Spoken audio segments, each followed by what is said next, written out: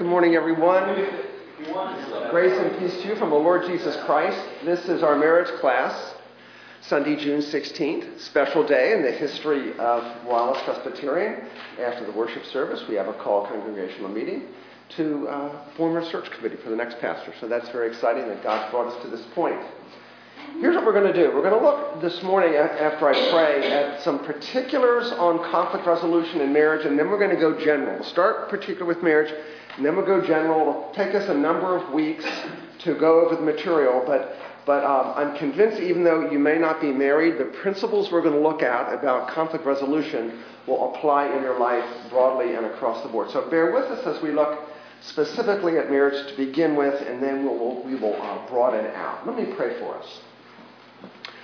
Father in heaven, we worship you, we delight in you, we hail you and proclaim you as our God, the only God, faithful, holy, true, unchanging, eternal, and how you long to reveal yourself to us. You want to be known. You have made for yourself, for your glory. You want us to know you, to commune with you, to fellowship with you, that we might bring glory and honor to you, giving you the praise, obedience, and glory that you deserve. Thank you that that is possible through Christ, your Son, who is the exact representation of your nature, the radiance of your glory. To know Jesus is to know you. To see Jesus is to see you. So, Lord Jesus, for your presence, by your Spirit, we thank you. We are humbled that you would condescend to save us. We're humbled that you humble yourself to come into our mess, our junk, in order that you might make us like yourself and also work in us that grace that makes our relationships reveal the glory of the oneness and love and unity you have with each other.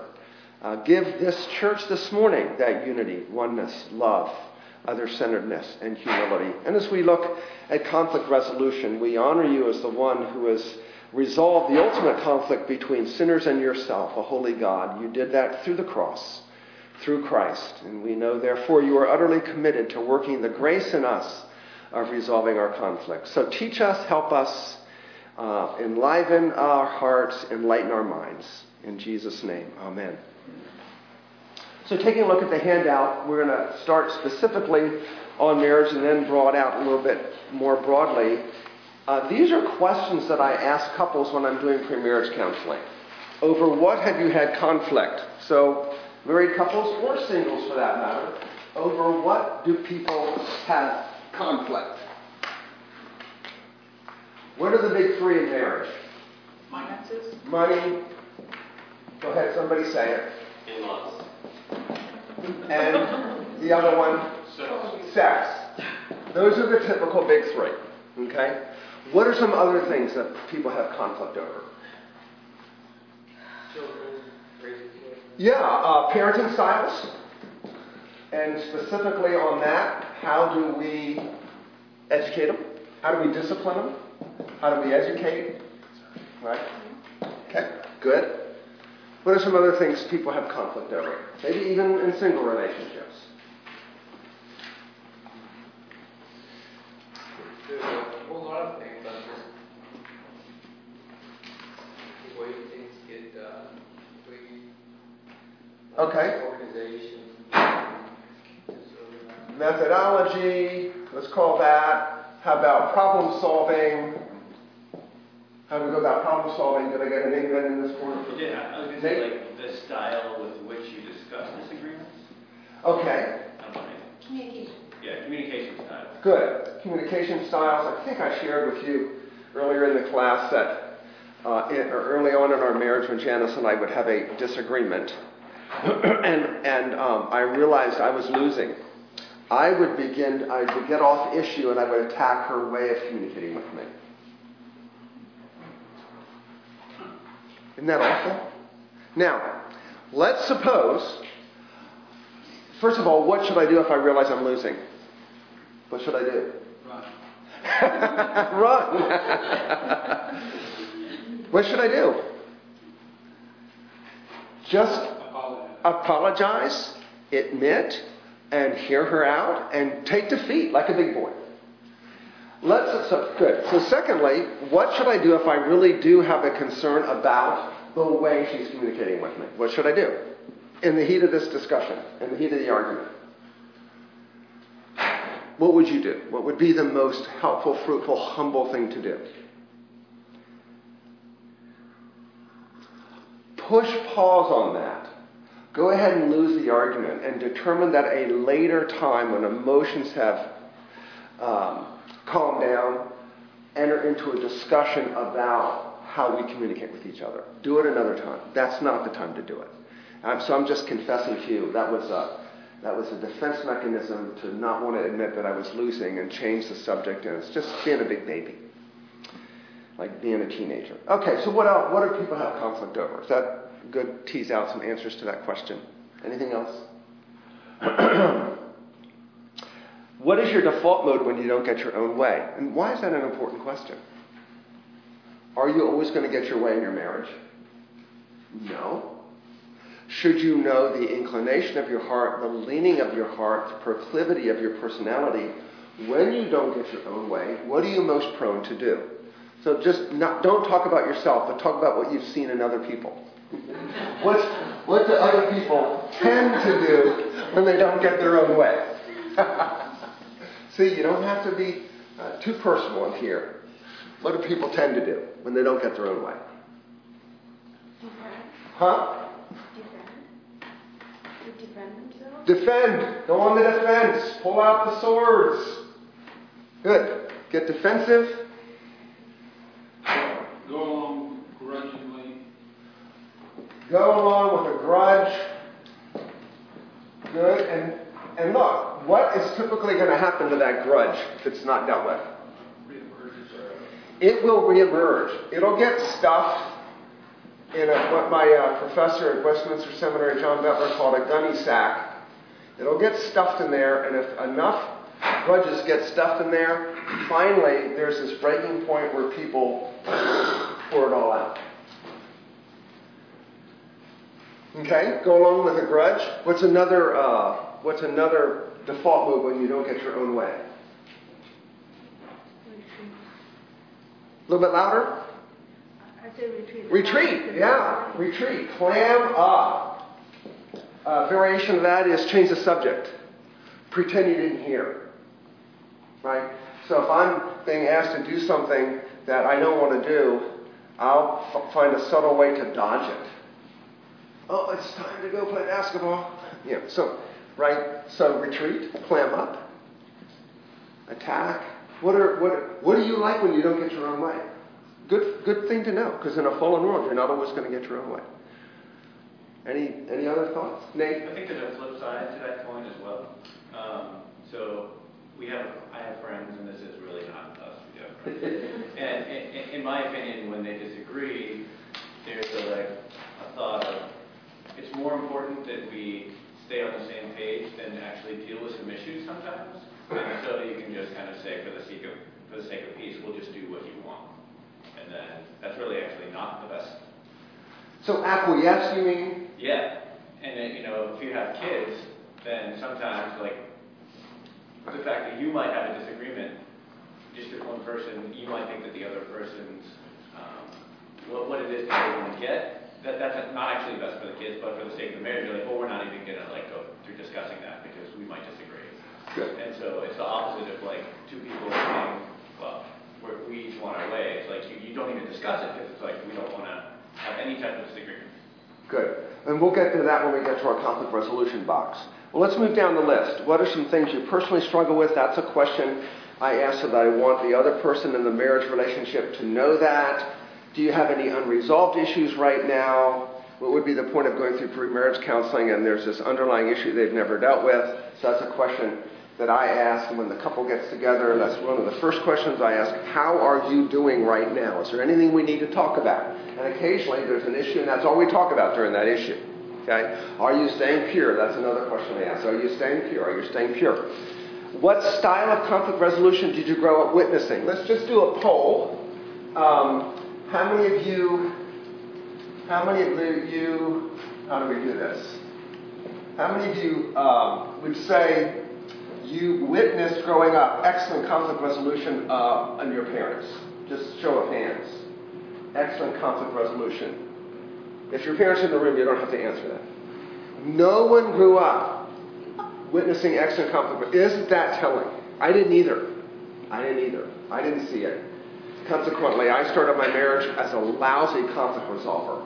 Lousy. It's hurt our relationship. Not Janice. She's good at it. Okay, so we have a whole lot of people down. All right, how many of you saw it? Attempted, but not real well. Anybody put it at 5? Okay. A few more hands.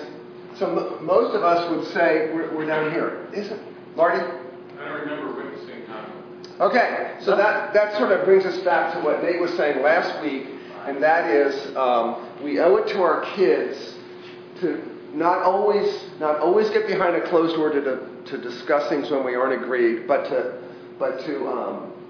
resolve conflict when we have it in front of our kids so that we show them what it looks like. Okay. Some things you need to take behind a closed door. Other times we need to resolve it so we model it.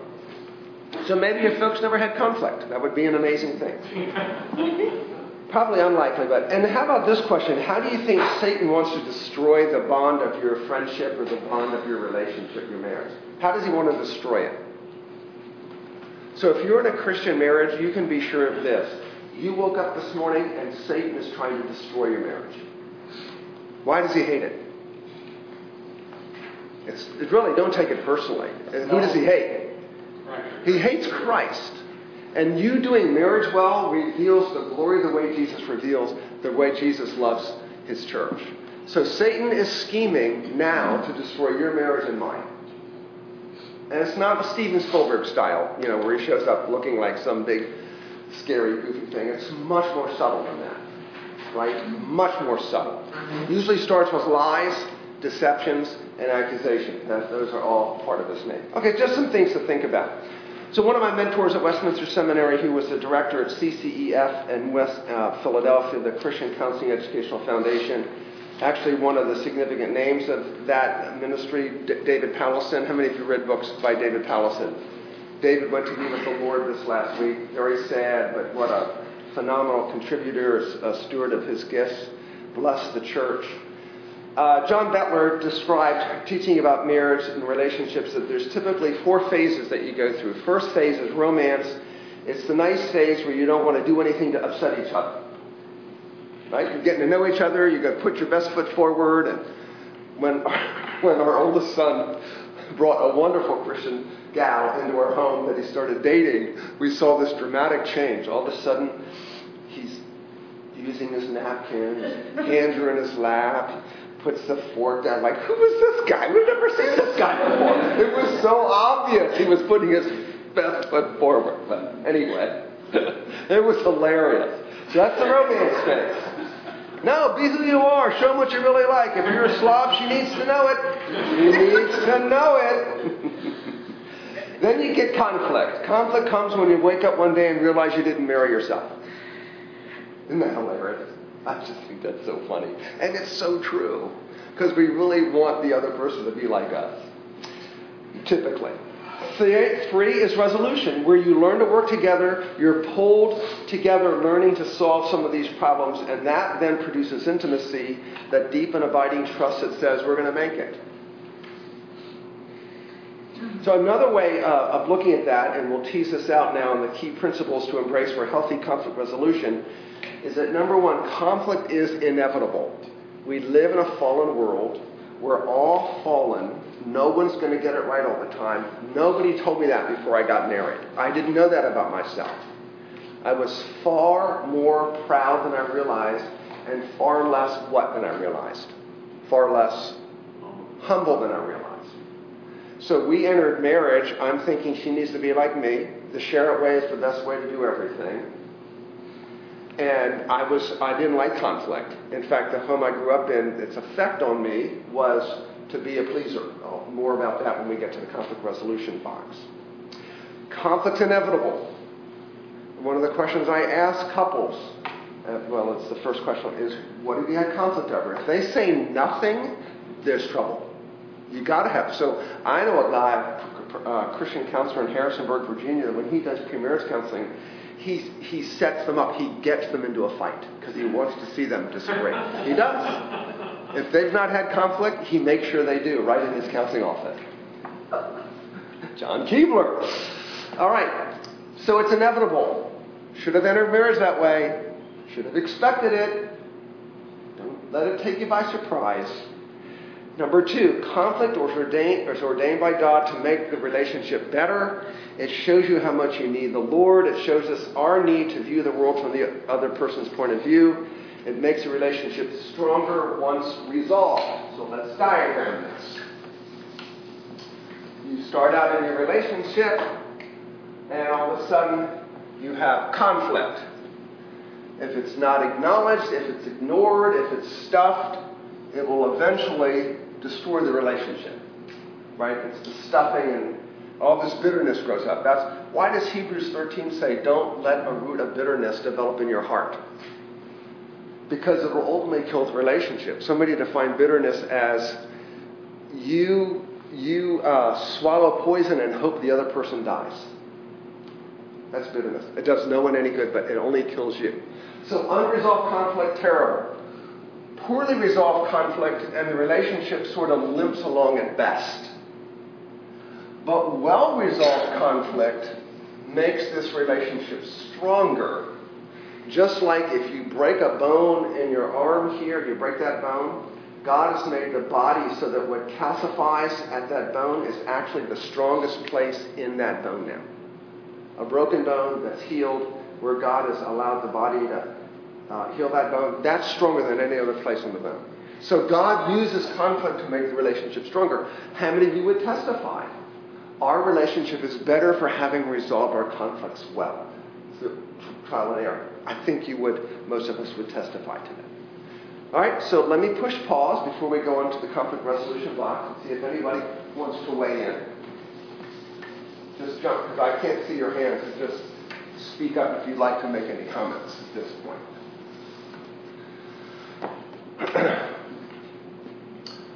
Okay, so what we have here is called a conflict resolution box, and it's designed to tease out your style of resolving conflict. And it works on 2 things. It works on your view of relationship, high and low, and it works on your willingness to take risk, low and high. Okay? So that creates 4 possibilities. Someone who is not a risk taker, but has a very high view of relationship, will be a pleaser, all things being equal. Someone who is a low risk taker and does not have a high view of relationship will ignore it, stuff it, absolutely fail to deal with it. Someone who's a high risk taker but doesn't have a high view of relationship becomes a controller, kind of a bully. They don't care what you think of them. They're boom, go in there and get what they want. And then the Bible calls us to view relationships in a very high way, as well as to take risk. That makes you a conflict resolver. Now, your style of conflict may depend on the situation you're in. So at home, at work, at play, in your marriage, it may be a little bit different. So, for example, at home, I may be a pleaser. On the basketball court, if I don't get my way, I may pout and scream and shout and demand I get the ball back. You fouled me. Give me the ball. Right. So that's a risk taker. I'm willing to forsake the relationship for the sake of getting the ball. Just a silly example. So it's going to depend on the circumstances, but by and large, you are probably one of these. So I ask couples, chart yourself somewhere on here and chart your spouse on here. How do you experience your spouse? And what is your basic mode of conflict resolution? Okay? And sometimes some people put themselves on the corner, or, well, I'm this, but trying to move this way, or depending on the situation, I'm this. So, what do you think? Any pleasers in the room? Just a couple of us? Okay. Ignorers, low risk takers, low view relationship? Okay, 1 or 2. How about high risk taker, low view relationship? No one's willing to admit it. What a brave soul. How many of you believe that basically by the grace of God, you really see yourself as a resolver? You keep the relationship high and you're willing to take risks. Any resolvers in the room by the grace of God? Okay, good, wonderful. Well, it's a little... So what do you think? Any comments, thoughts? You ever seen anything like this? Isn't it helpful? Because it really teases out what's at issue. Like, the more I care about the relationship, the more likely I am to be a pleaser. The less I care about the relationship, maybe the more willing. Like, if I don't know you, and I don't care what you think of me, the greater risk for me. The more I know you, the more I care for you. To me, that's where I get into and this is idolatry here. Well, all of these are idols, except here. Of course, Jesus is the perfect resolver. And in all likelihood, you're in a marriage with a person in a different style than yours, so that together, the Lord is pushing you to be resolvers. And that will happen as long as you believe you are in this, you're in the fight against sin together. You're yoked together, fighting and dwelling sin in each of you together, not as adversaries. The moment you become adversaries, Satan's won. He wants to turn you against each other and become adversaries. No. Lord, you know, honey, you know I'm weak in this. Come in to my junk and help me grow in this area. And she says the same thing to me. So we said this all. Marriage is ultimately about managing sin. Sin's going to show up. How well do you manage it? And the better you manage sin, the less your conflicts are going to get the better of you. I'm going to move on unless you want to say anything else about our conflict resolution box. Okay? Here's 2 suggestions I often give couples. See if you can start and end discussions with prayer. God must win, not me. That is hard to do because oftentimes our conflicts they're like, oh, all of a sudden we're having a conflict. You start talking about something and it's a very greased downhill slide into a conflict. All of a sudden you realize, oh, we're disagreeing on this. Or you're responding like this. We just sort of in life we respond. So conflict comes on us pretty quickly, obviously.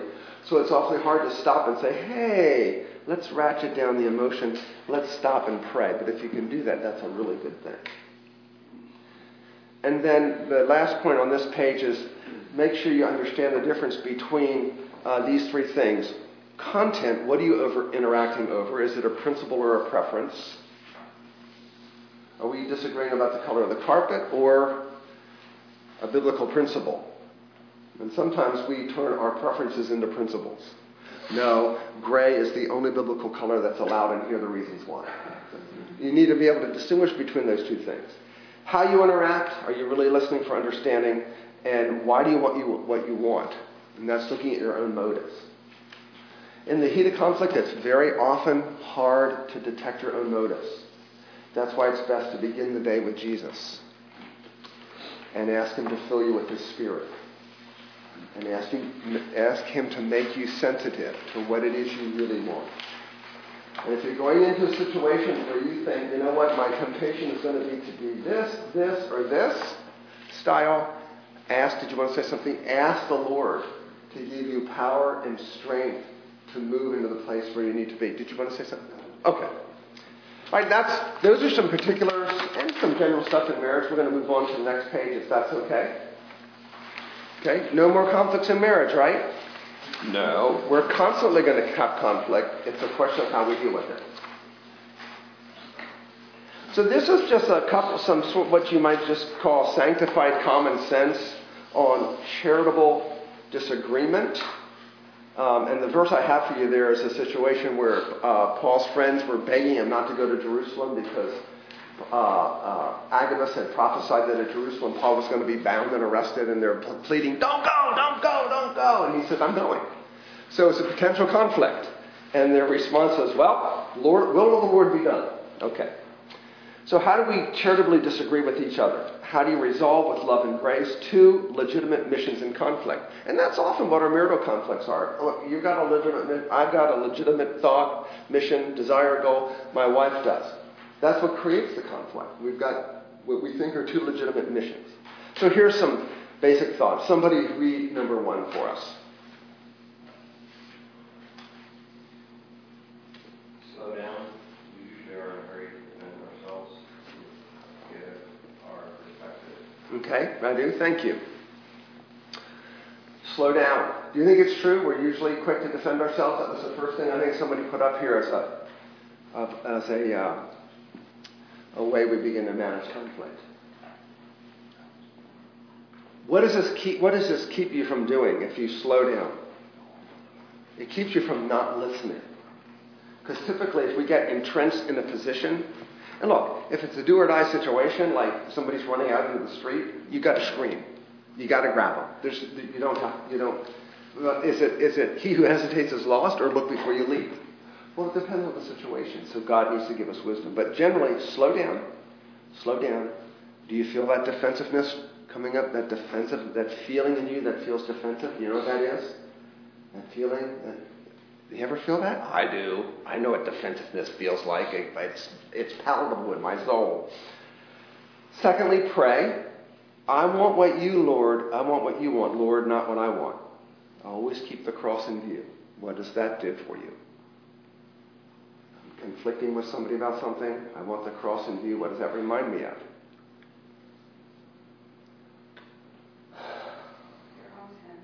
My own sin.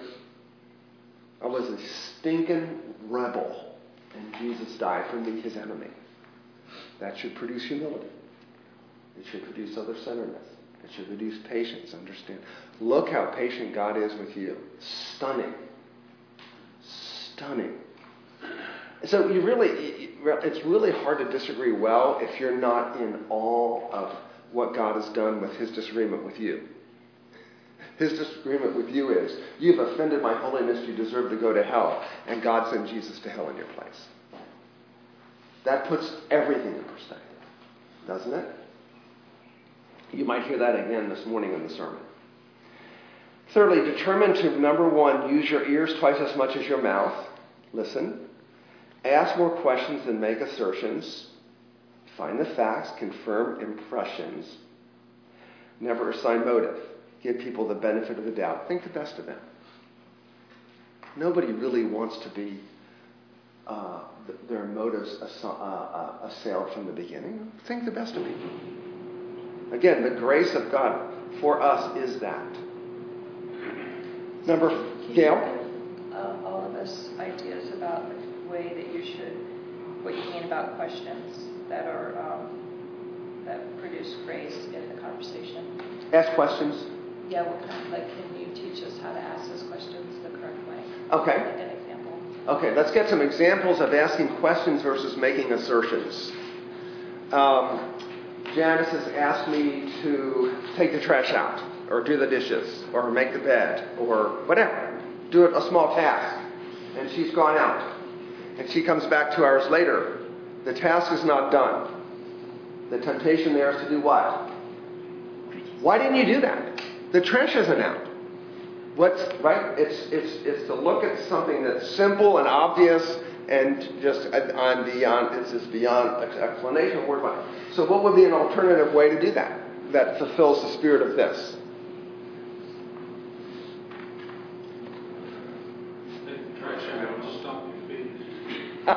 She takes it out or I take it out? She takes it out. And that would just reinforce that what? If I put up with a little bit of hot temper when she comes back, I never have to take out the trash. So that would help. Yeah. Marty, were you going to suggest something? If you're asking what an alternative way to respond would be to say, what's been going on? Are you okay? Are you crippled? In my case, my knee's bad. So if she's going to give me the benefit of the doubt, say, honey, is your knee hurting you? I noticed you didn't get downstairs with the trash. And for us, the trash is going from Hatsy to these dumpsters right out here. So I might really have a legitimate reason with my bad knee. But anyway, so to start with thinking the best of me is everything okay? And gently say, I thought we had an agreement that in the 2 hours I was gone, you'll be doing this. So what's been going on? That's just seeking information. It's not accusing me. It's not, what's wrong with you? That's full of accusation. So there's an example. People generally don't like to be accused. Inquisition is fine. Does that make sense? There are questions and there are questions, aren't there? Yeah, that's good. Marty said there are questions and then there are questions that aren't questions. They're really accusations, aren't they? Does that help, Gail? Okay. Number 4, assume you could be wrong. Assume you could be wrong. I've got this firmly, I don't know. Has anybody changed their doctrine over the years on things? Yeah, all of us have probably modified our doctrine on something. When we began the Christian life, we didn't know diddly, right? How could we? We just began the Christian life. So you change your views on things, not just doctrine, but interpretations of biblical text, because you got to... Anyway, so life is a matter of holding things somewhat lightly like this. And honestly, when I first heard about this opportunity at Wallace, I said, there's no way I'm going to the D.C. area. I hate traffic. That's what I said. No way I'm going. That was my first response. No way. Somebody else do it. Well, here I am. So, you got to hold things like this, right? That's just a silly example. So assume you could be wrong. Humbly acknowledge I don't have all the facts. Likely some error in my view. And that's not a bad way to start a conflict. Hey, honey, this is what I'm thinking. I realize there's probably holes in this argument. I probably don't have anything. Let's enter into a discussion about this and show me where I might be wrong. What's it take in my heart to say that? What really must be in my heart? Humility. And I really have to believe that. You can't put that on as your wife knows you well enough that she'll see that as a false front if you say that. Right? You know what a false front is in golf? You see the green and it looks like, okay, there it is, and you hit it up there, but the ball lands a little short and it rolls all the way off here because there's this, you don't really see this hill in front of the green.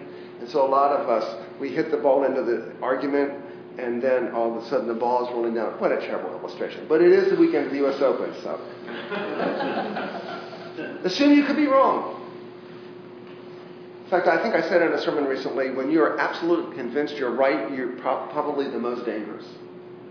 You might be right, but just ratchet it down. Nate? Well, things also may have changed. So sometimes there are new facts that are introduced, and that doesn't mean that you're necessarily wrong. You're just not having the whole picture when you decided what you wanted to say. Good. So listening to see if there's new information would be helpful. Excellent. Do I have the whole picture? When you enter into a disagreement with your spouse or a friend, do you have the whole picture? Probably not. Probably not. That's what humility says. Let's just make sure we get the whole picture. Again, there's no scoreboard in heaven that says, Mike 100, Janice 250.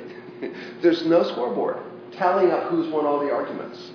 I mean, we tend to, if you're a competitive person by nature, I am, you tend to want to win. And this is not what God's plan is in our marriages. He wants humble other-centeredness. Number 5, persuade. Talk it through. Lead with questions rather than accusation. Tell me more. Here's some of these questions Gail was looking for. Tell me more. Help me understand your thinking. What's been your experience here? What are some of your assumptions? Allow me to understand your convictions on this. Because all of our positions are based on assumptions and convictions and usually our experiences. Oh, okay, so that's the way you feel about this. Tell me about that. Okay. Sometimes there's just nothing to say. One year, it was my wife's birthday. And I know what April 11th is. It's my wife's birthday. Just understand that she's the type that when I get up in the morning of my birthday, the balloons are out, the little thing that says happy birthday's out, something nice is planned. Well, at about 5 o'clock, she's in tears. Guess why? It slipped my mind. That's a major no-no for a husband to forget on the day of her birthday, her wife's birthday. Don't make excuses. It was just so bad. Hadn't happened again, because I never want to see my wife crying because I forgot her birthday. There's just no excuses. Cease. There's a time to cease and charitably disagree. Give up the right to be right. Trust. I'll trust your faith and perspective is as valid as mine. I don't understand why you're saying this differently, but I can rest in God's sovereignty. He's working his purposes through the decisions of people. Ephesians 1:11, he works all things according to the counsel of his own will. I might have to tolerate some ambiguity here. It's just part of life, ambiguity. Seeing things differently. Not having all the light I'd like to have. Mike, Marty? I think people are hardwired differently in that regard. I think there's some people, Yes. Part of who they are. For other people, dealing with ambiguity is just the way they're sort of hard. Marty's saying part of it's some hardwiring. So if you're a more abstract thinker, guess what? You have a higher toleration for ambiguity. My wife's a scientist. What do you think? Probably less. Just, but she's grown in the Lord and everything. By nature, scientists hear the facts, boom, black and white, run the experiment, it either isn't, right? So, but probably for Janice, a little harder to tolerate ambiguity, just by personality. That's a good point. You don't hear me putting her down in that, right? I don't want you to ever hear me publicly put her down. And then 6, wait. Maybe looking back, I'll see more clearly his purposes for this conflict. Guess what? Take out the maybe. In the midst of a conflict, we generally don't see his purposes. We're too ratcheted up. But God will gently and graciously reveal his purposes over time. So don't panic. Don't panic.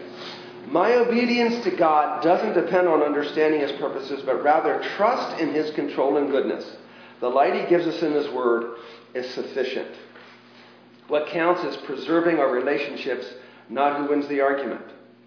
Christ's mission is greater than our differences. Let's look outward to the needs of others.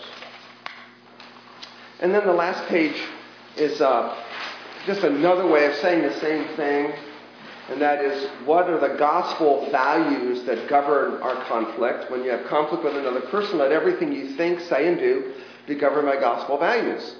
Right? We don't want anything we ever do, think, or say to not be governed by the gospel. So I've teased out a few values that ought to... So when you're in conflict or you've had a conflict, step back and go, okay, was I missing one or two of these? So, for example, humility, what's the principle? But for the grace of God, I would be worse than you. Somebody sins against you. Do you really believe, but for the grace of God, you'd be worse than that person? Do you believe that? If you do, I was reading Tim Keller's book this weekend, The Prodigal God, his book on the parable of the prodigal God, the 2 sons. And he said this, it's simple but it's profound. That's like everything he writes and says. He says, when you think you're better than somebody, you can't forgive them. When you think you're morally superior to them, it's really hard for you to forgive them. Interesting. No, but for the grace of God, I'd be worse than you. That produces the fruit of gentleness. Gentleness. Charity. You can't assign motives to others. People see issues differently. That produces the fruit of listening before drawing conclusions, thinking the best of the other, and giving them the benefit of the doubt. Objectivity. It's a gospel value. The truth is likely somewhere between us. I've been wrong before. I could be wrong again. I don't know everything. Unless you are an omniscient person, you know everything, it's possible there's some part of your understanding that doesn't comport with the way things are. It's possible. Just hold that possibility. If you think you're right, just hold that with open hands. God may modify that. That bears the fruit of patiently awaiting till all the facts emerge, asking questions, not accusing. Mercy. There shouldn't be an ounce of condemnation in my spirit. Why? Romans 8:1. There is therefore now no condemnation for those who are in Christ Jesus. I extend to you the same grace Jesus gives me. And again, you can't give away what you don't have. If you anticipate conflict on a certain day, all the more reason to go to Jesus in the morning and have your heart filled with his grace, filled with his mercy, filled with his love. And usually conflict resolution attempted without that in our hearts isn't very good. It can get really ugly. In fact, you can tell someone that hadn't spent any time with Jesus in the morning by the way they do conflict. You can pretty much tell.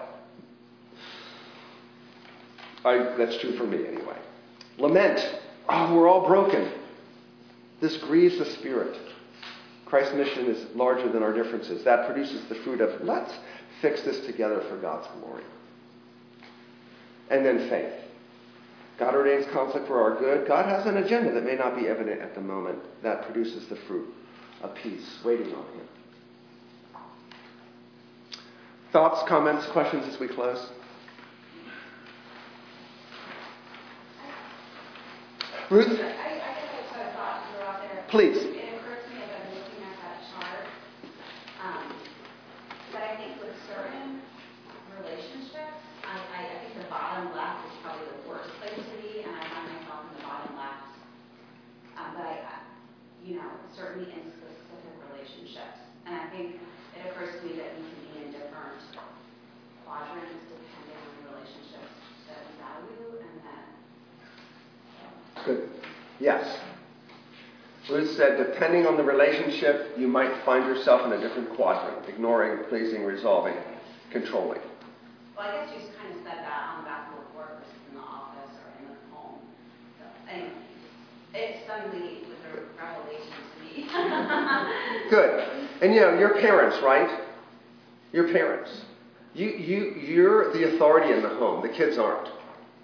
So you have to do. That relationship demands a certain way of interacting with your kids. There can't be any doubt in their mind, mom and dad represent the authority of God here. And we don't. So that's a very distinct relationship. Okay. Well, we've got a minute to pray. Who would, let me ask, maybe I'll ask Nate, pray for our meeting after church today. Thank you. Lord, we thank you for this opportunity to talk about marriage and our relationships and the way that we interact with one another. We ask that you would take this discussion and write it on our hearts and help us to do a better job of putting one another first and to encouraging one another and working through differences. So Lord, we ask that you be with us at this meeting we have this afternoon. We ask that you would see fruit of the thought that people have taken the time to put into this meeting, and that it would be done in a godly and God-honoring way. Mm-hmm. We ask this in Jesus' name. Amen. Thank you. So next week, Nate's teaching. The following week, Rock's teaching. I'll be back with you in July.